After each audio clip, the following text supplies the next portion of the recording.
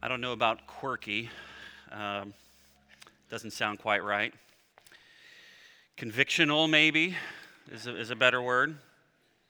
It's a baseball season, so I call it like I see it, you know. And someone asked me between the service, what's wrong with a man bun? I said, it's an oxymoron. I mean,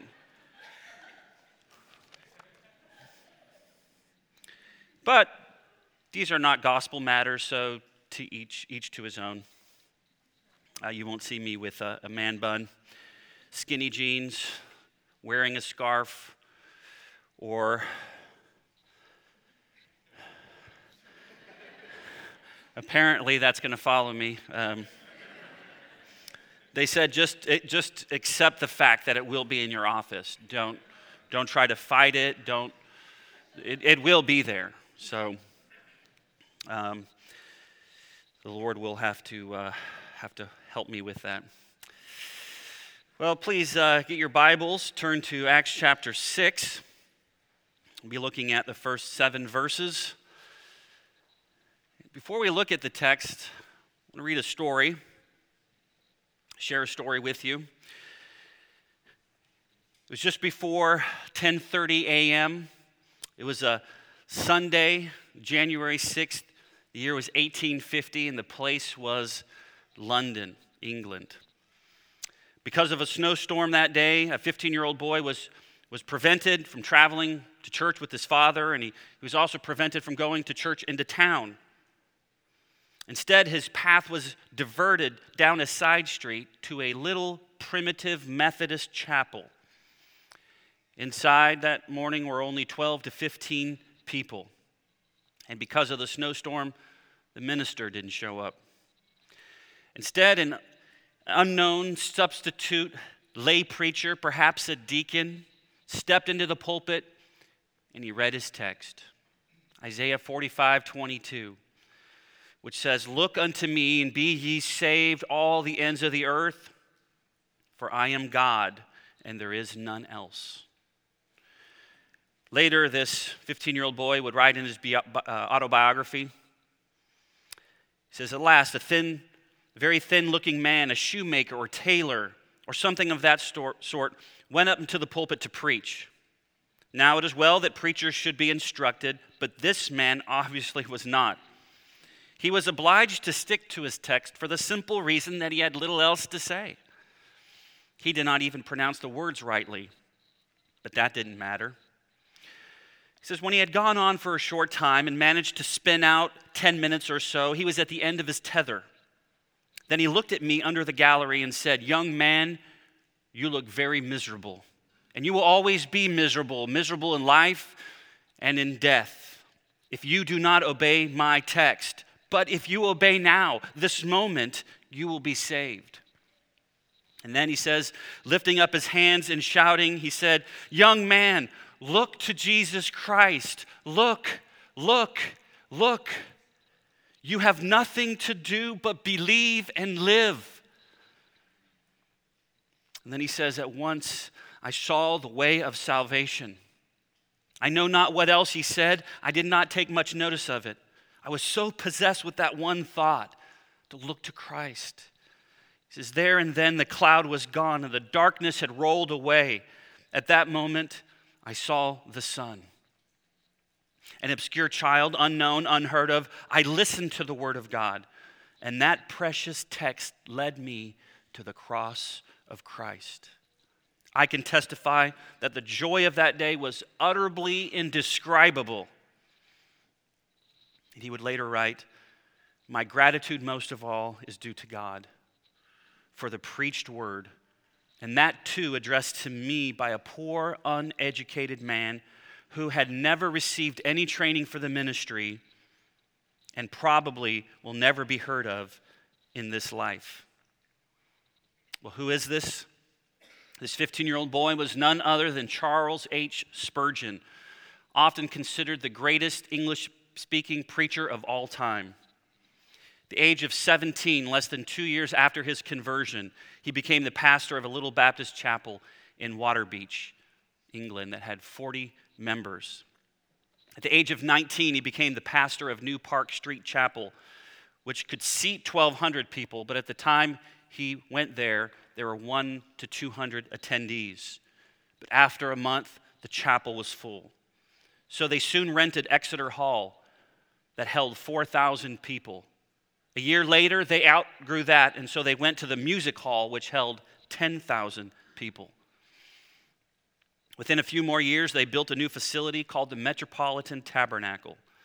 And by the age of 27, he preached to 6,000 people twice on Sunday. At the time, he had the largest church in the world, and 25,000 copies of his sermon were printed every week. You see, the point is, all this began because a lay member of a local church was faithful to preach a simple message. Probably a message he didn't realize he was going to preach that morning. You see, God uses faithfulness. He uses simple, ordinary people to accomplish his purpose. Faithfulness is the key, regardless of how God has gifted us. And as we think about this week and the next 2 weeks, we think about the journey of faith. We think about messages that really are geared to train our hearts to be generous. I want to remind us that the way we support the local church is not primarily through our finances. You see, we serve God in at least 3 ways: with our time, with our talents, and with our treasures. Yes, we need to financially support the church, but serving is also about faithfully using our gifts and our time. And so at the beginning of this year, our plan is to install several people as deacons here at North Wake. These are people who are faithfully serving the church already. People we think meet the qualifications given in the Bible. And so in this message, I want to discuss the office of deacons, both what they do and what kind of person should serve in this capacity. So our text is Acts chapter 6. And before I read it, I want to mention something, that the text doesn't actually use the term deacon. There are 7 chosen to serve in a particular role. But we see this as a prototype. Just as there were apostles who were dedicated to the Word of God and to prayer, and a situation came a problem, a crisis happened, and so they appointed these 7 to help with this situation. That's a model for us today as elders and pastors are given the task of the Word of God and prayer. And so when issues arise, we need others to come and to faithfully serve the church. But notice how this passage begins and ends. Notice in verse 1, now in these days when the disciples were increasing in number, God was blessing the church, people were being converted and brought into the church. And then verse 7, the word of God continued to increase, and the number of the disciples multiplied greatly in Jerusalem, and a great many of the priests became obedient to the faith. It begins with growth, it ends with growth, but in the middle there is a crisis. And if the church had not responded appropriately, if people had not stepped up to help and to serve the church, the story would be written much differently. And so let's look at this passage in its fullness. Verse 1. Now in these days when the disciples were increasing in number, now here's the crisis, a complaint by the Hellenists arose against the Hebrews because their widows were being neglected in the daily distribution. And the 12, that's the 12 apostles, summoned the full number of the disciples and said, "It is not right that we should give up preaching the word of God to serve tables. Therefore, brothers, pick out from among you 7 men of good repute, full of the Holy Spirit and wisdom, whom we will appoint to this duty. But we will devote ourselves to prayer and to the ministry of the word." And what they said pleased the whole gathering. And they chose Stephen, a man full of faith and the Holy Spirit, and Philip, and Prochorus, and Nicanor, and Timon, and Parmenas, and Nicholas, a proselyte of Antioch. These they set before the apostles, and they prayed and laid their hands on them. And the word of God continued to increase. And the number of the disciples multiplied greatly in Jerusalem, and a great many priests became obedient to the faith. Let's pray together. Father, we come before you this morning thanking you for your word, thanking you that it is sufficient for life and godliness. Thanking you, Lord, that it's all that we need and that you speak through your word. Lord, we pray that you would do that you would encourage us, that you would teach us, that you would rebuke us. Lord, you know what we need, and we thank you, Lord, but we pray that you would increase our faith to trust, to believe, and to rely on you for all things. We thank you for those who faithfully serve this body. We ask your blessing upon them and upon our time together now. In Jesus' name, amen. Two simple points this morning related specifically to the office of deacon. Number one is this: deacons are needed in the church. Deacons are needed in the church. These faithful servants are needed. They're needed, first of all, to help the congregation function properly. To help the congregation. You see, there was a problem in the church in Jerusalem. It was caused, at least in part, by the church growing. In verse 1, it says, in these days when the disciples were increasing in number. When you have more people, you potentially have more needs and more problems. And this problem involved the neglect of some of the church members. Again, in verse 1, it says, a complaint by the Hellenists arose against the Hebrews because their widows were being neglected in the daily distribution. What's going on here? Well, you have two different groups that speak different languages. They're all Jewish, but some of the Hellenists, that is the Greek-speaking widows, were being neglected, whereas the Hebrews or the Aramaic-speaking widows were not being neglected. Now, this might seem like a minor issue. You know, some widows are being neglected. But wait a minute. What does James say about taking care of orphans and widows? That's a sign of true religion. So this is not a small problem. But notice it was not an option for the apostles just to let it go. They say it's not right for us to leave our calling of the Word of God in prayer. But you get the sense that they would have done that if no one else would have stepped in. This problem needed to be dealt with.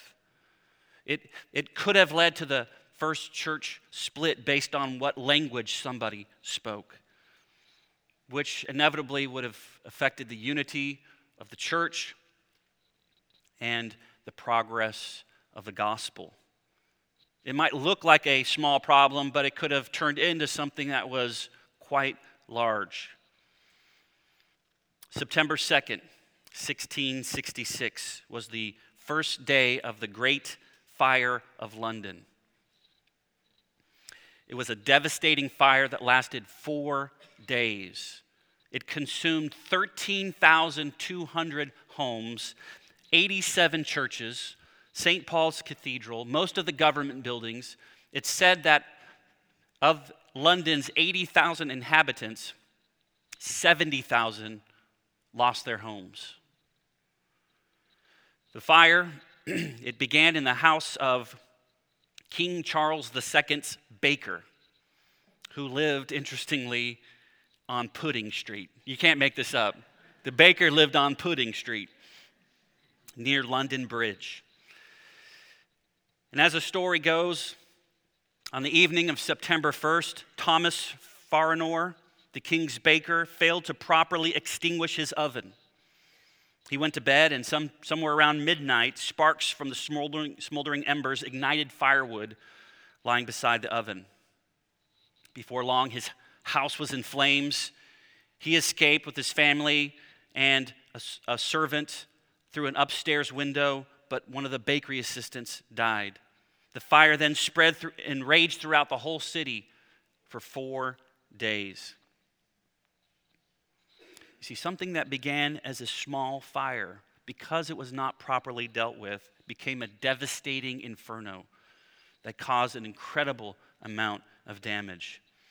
You see, in the same way, there are problems that might arise in the church. And if they're not properly addressed, they can cause a lot of damage, severe consequences. And so there was a problem, but the apostles had a solution to this problem. They said in verse 3, "Pick out from among you 7 men of good repute, full of the Holy Spirit and wisdom, whom we will appoint to this duty."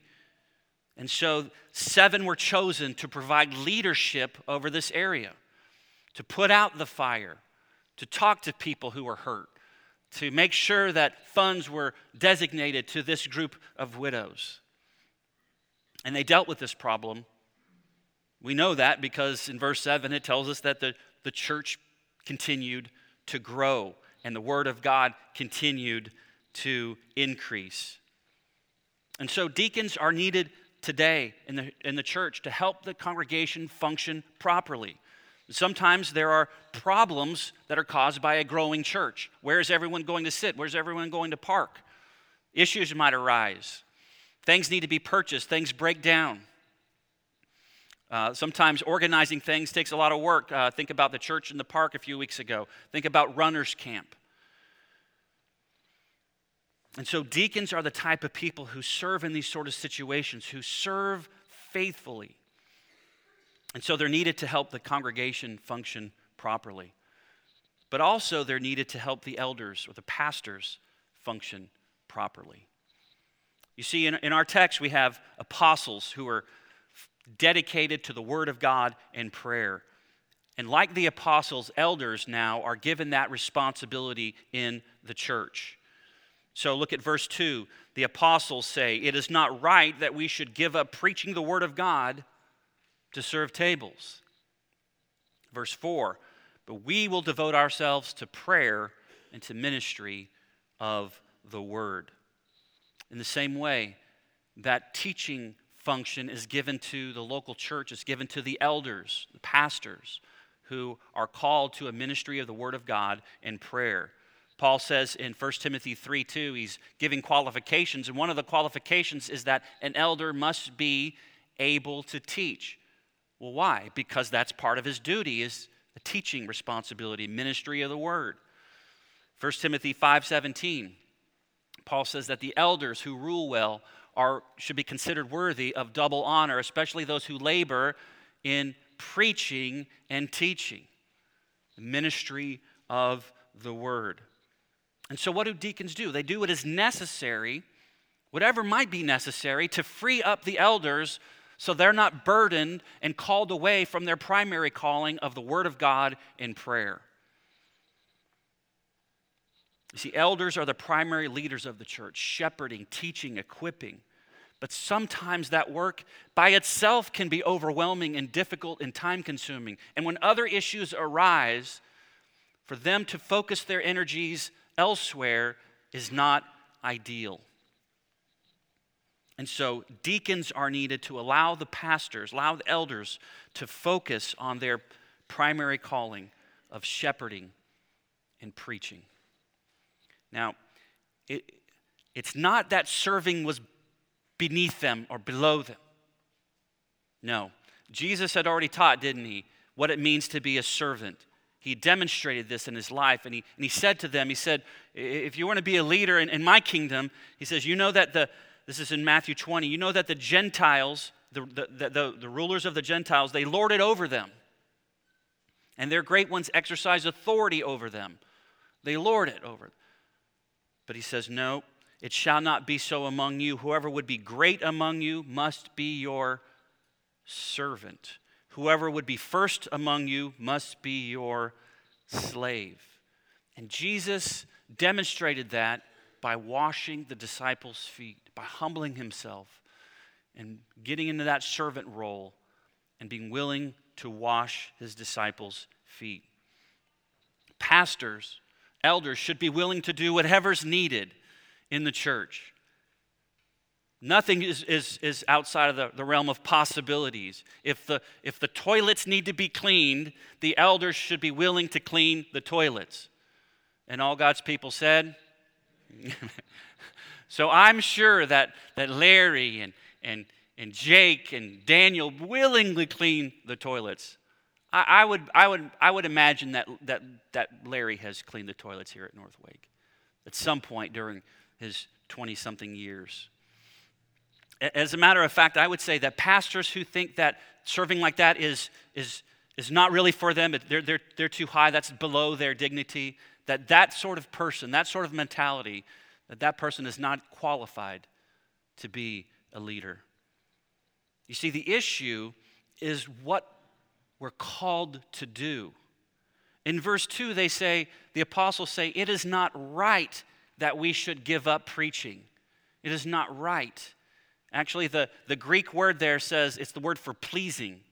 So literally it means it is not pleasing that we do this. It's not pleasing to God that we do this. God has called us to this task of preaching the word of God. And so we need to focus on this task.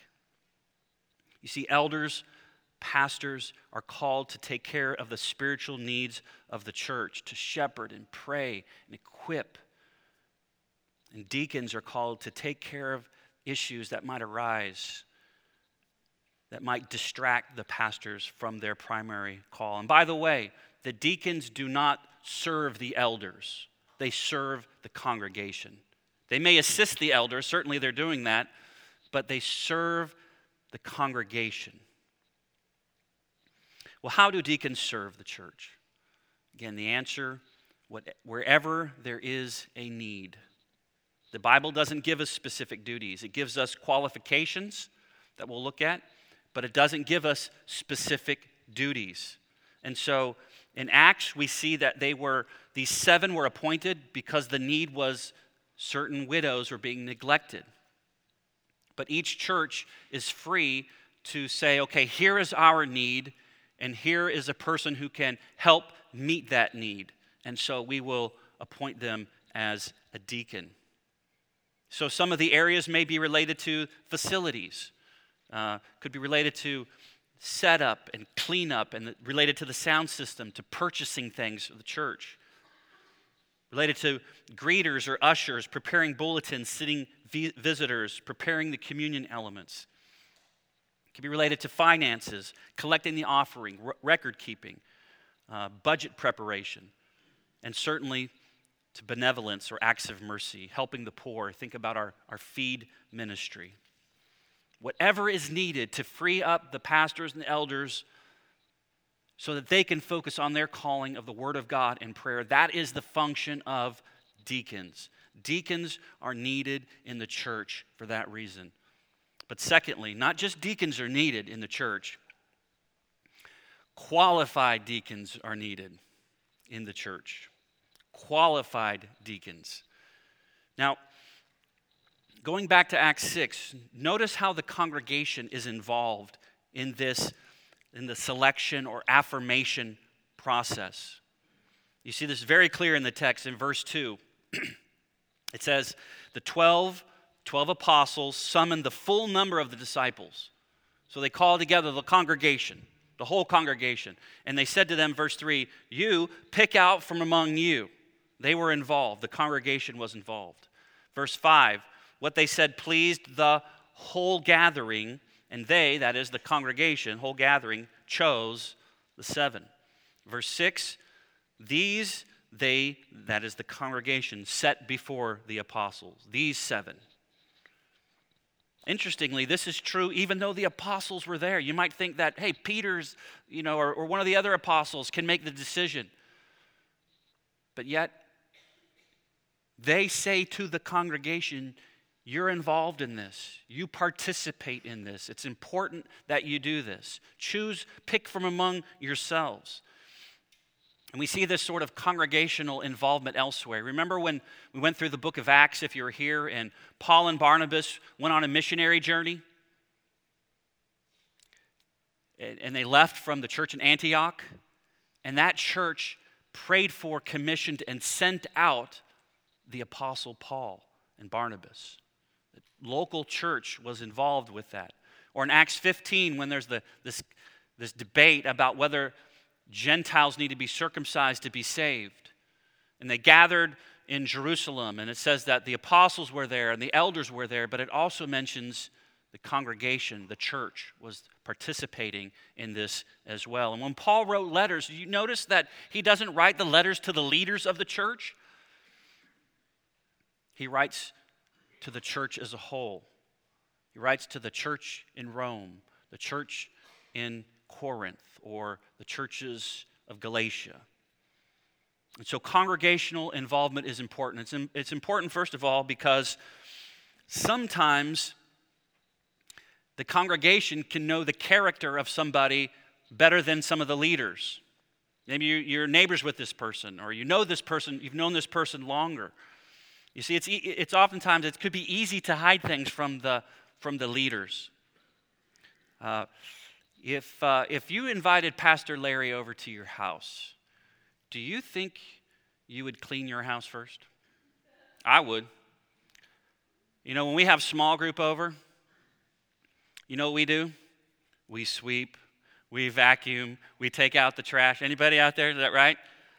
You put away the laundry. Why? You don't want people to know that you're slobs, right? You want to be presentable. And so, well, okay, you're not slob, but you want to make it extra nice. You want to clean up.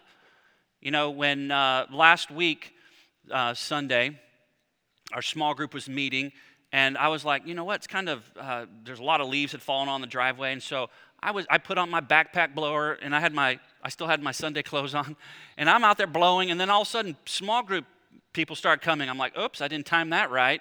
I'm out there blowing off the driveway, and they're pulling in. I wanted to look presentable to them, and sometimes people we can present ourselves to the leaders in a way that maybe isn't authentic, and so we need your help in this process. Have we chosen the right people being presented to you? We would love your affirmation when that time comes and we say, look, these are the people. What do you think? We need your input. We value that. But congregational involvement is also important because deacons are our leaders. I mean, you think about the 7 that were appointed, they had some sort of leadership, right? They had to talk to people. They had to calm the situation down. Some people were disgruntled, and so they had to pray with them, and they had to make sure that funds were being designated to these Greek-speaking widows. They had leadership, and so deacons are servant leaders in the church, and if we're going to present them and they're going to be leaders, then the congregation needs to be willing to follow those people. And so the congregation is involved, but notice they chose only qualified candidates. Qualified candidates. In verse 3, they say what? Pick out from among you 7 men of good repute, that is good reputation, full of the Holy Spirit, full of wisdom, whom we will appoint to this duty. And then they talk about Stephen specifically, that he was a man full of faith and full of the Holy Spirit. Elsewhere in 1 Timothy chapter 3, Paul gives a list of qualifications for deacons. And this is the list that we're going to evaluate, that we evaluate deacon candidates with. We don't make our own list. We look to Scripture. And so Paul tells us the type of people that should serve as deacons. After he first gives the qualifications for elders, verses 1 to 7, in verse 8 he says, deacons likewise must be dignified, not double-tongued, right? Not double-tongued. That is, you say something to one person, but you say something different to somebody else. Or perhaps it could mean you say one thing, but you mean something else. Deacons are not double-tongued. Not addicted to much wine. Not greedy for dishonest gain. Verse 9, they must hold the mystery of the faith with a clear conscience. What does that mean? Well, he says they must hold the mystery of the faith. He's talking about the truths of the gospel. Do they know these truths? They hold it. They affirm it. So first of all, they need to know what the Bible teaches. They need to know sound doctrine. But it's more than knowledge. Notice he says, hold it with a clear conscience. That is, they must live according to what they know. Otherwise, their conscience will not be clear. Verse 10, and let them also be tested first. Then let them serve as deacons if they prove themselves blameless. Their wives likewise must be dignified, not slanderers, but sober-minded, faithful in all things. Let deacons each be the husband of one wife, managing their children and their own households well. Notice that these qualifications are character traits. These are moral issues. Notice that notice what's not here. It doesn't say that this person must be a successful businessman or must be a Christian for 10 or 20 years or must be a generous donor to the church, although generosity is always a positive. Character is what's emphasized. Character is more important than gifts. A lot of people might be gifted to do a lot of things, but if their character doesn't correspond to these qualifications, they're not qualified. And if you compare these qualifications to the qualifications above in verses 1 to 7, those given to the elders, you'll see that they're almost the same.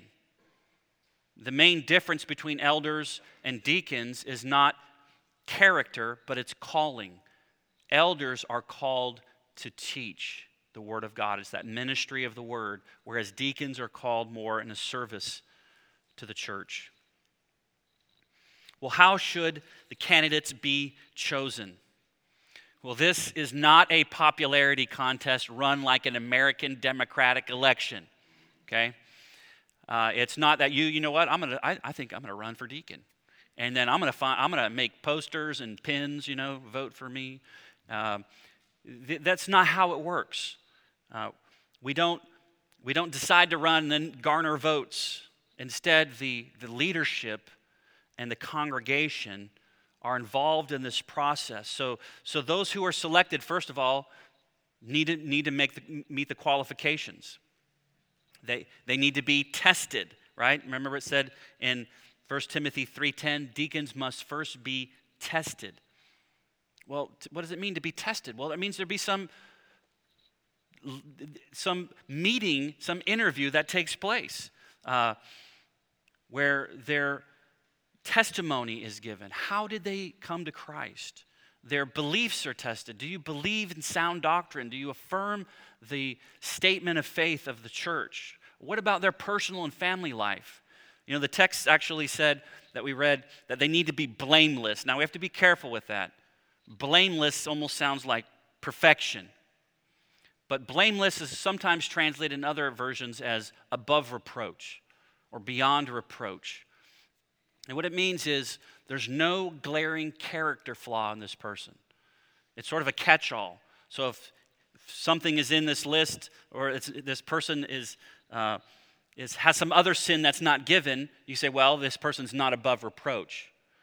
But it has to do with not perfection, but direction. Is their life heading in the right direction, and are there there should not be any major character flaws. And so this time of testing means that we will ask you to give your input in those candidates that are brought forward. And another thing we could say is that those candidates who are selected are those who are already serving. We're not selecting people who we think might hopefully be good servants. We're selecting people who are already serving.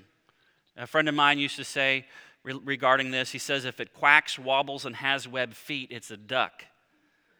If you see somebody serving faithfully year after year after year, joyfully with a gift of help, loves helping people, you say, well, maybe God has given us another deacon. Well, how many deacons should the church select? Well, basically, the text doesn't say, although in Acts they chose 7 for some reason, but Paul, when he gives the qualifications, he doesn't tell us. And so basically we think it's as many as are needed. What are the needs of the church? And how many people are qualified to serve in this capacity? So as many as are needed and meet the qualifications. Well, how long should they serve for? Again, the Bible is silent related to the term of a deacon. In some contexts, in some churches, they might serve a specific term, 1 year, 2 years, or 3 years, or could be more. In other churches, it's an indefinite term. We have decided that our deacons will serve a 2-year term that is renewable in the sense that if they're still in need and if they are still able and willing to serve, they can continue to serve. And then finally, we see that deacons are publicly appointed. And so the beginning of next year, perhaps the first Sunday, we will publicly appoint to lay hands and pray and appoint these servants to their office. So to conclude, deacons are faithful servants who are needed in the church. They are needed to serve the congregation, to be proactive in serving, and also to put out fires that might arise. And they're needed to serve and to assist the elders, because pastoring and shepherding is a difficult task that is their primary calling. And so the deacons come beside and help and free them up to do that task. The Bible says those who serve as deacons are blessed. 1 Timothy 3:13, Paul writes, "For those who serve well as deacons gain a good standing for themselves and also a great confidence in the faith that is in Christ Jesus." One author put it this way, he says, "Far from being a menial task, as some might surmise, providing daily service to the church has its rewards.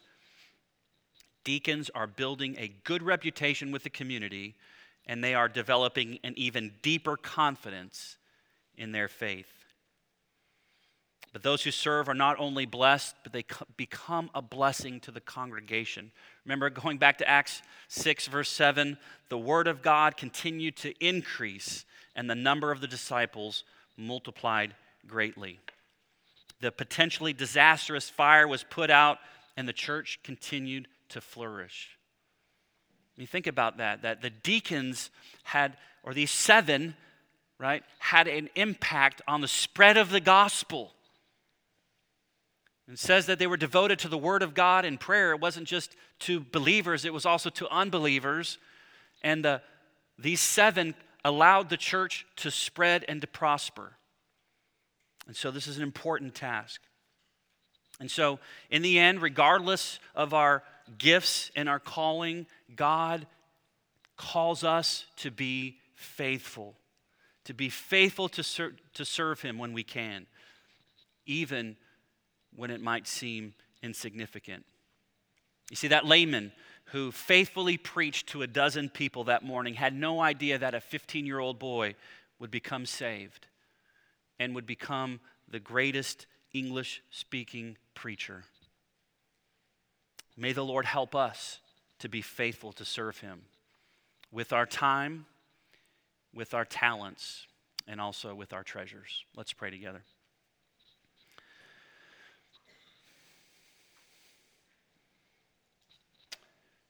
Lord, we thank You for the body of Christ. We thank You for those who have served so faithfully here at North Wake for so long. Lord, we ask Your blessing upon them. We pray, Lord, for all of us that we would, in light of the truths of the gospel, that we would desire to serve You with our whole heart, faithfully. And yet, Lord, we're reminded that in the end, we fail, we fall, and our service to You is often stained with false motives. And it reminds us of the one who faithfully served to the end. That Jesus entered the garden. He prayed, "Not my will be done, but Yours." That He was arrested. That He was beaten, crucified, and buried. But praise God, He was raised on the third day and is seated at Your right hand. Thank You for His faithful service on our part. That the truths of the gospel help that, Lord, to fuel our service for You. That we would have hearts of thankfulness. That we would humble ourselves before You. That we would willingly and gladly serve others. That the gospel would increase, and that the number of the disciples here at North Wake, in Wake Forest, in Wake County, North Carolina, and beyond would increase for your glory. We pray in Jesus' name. Amen.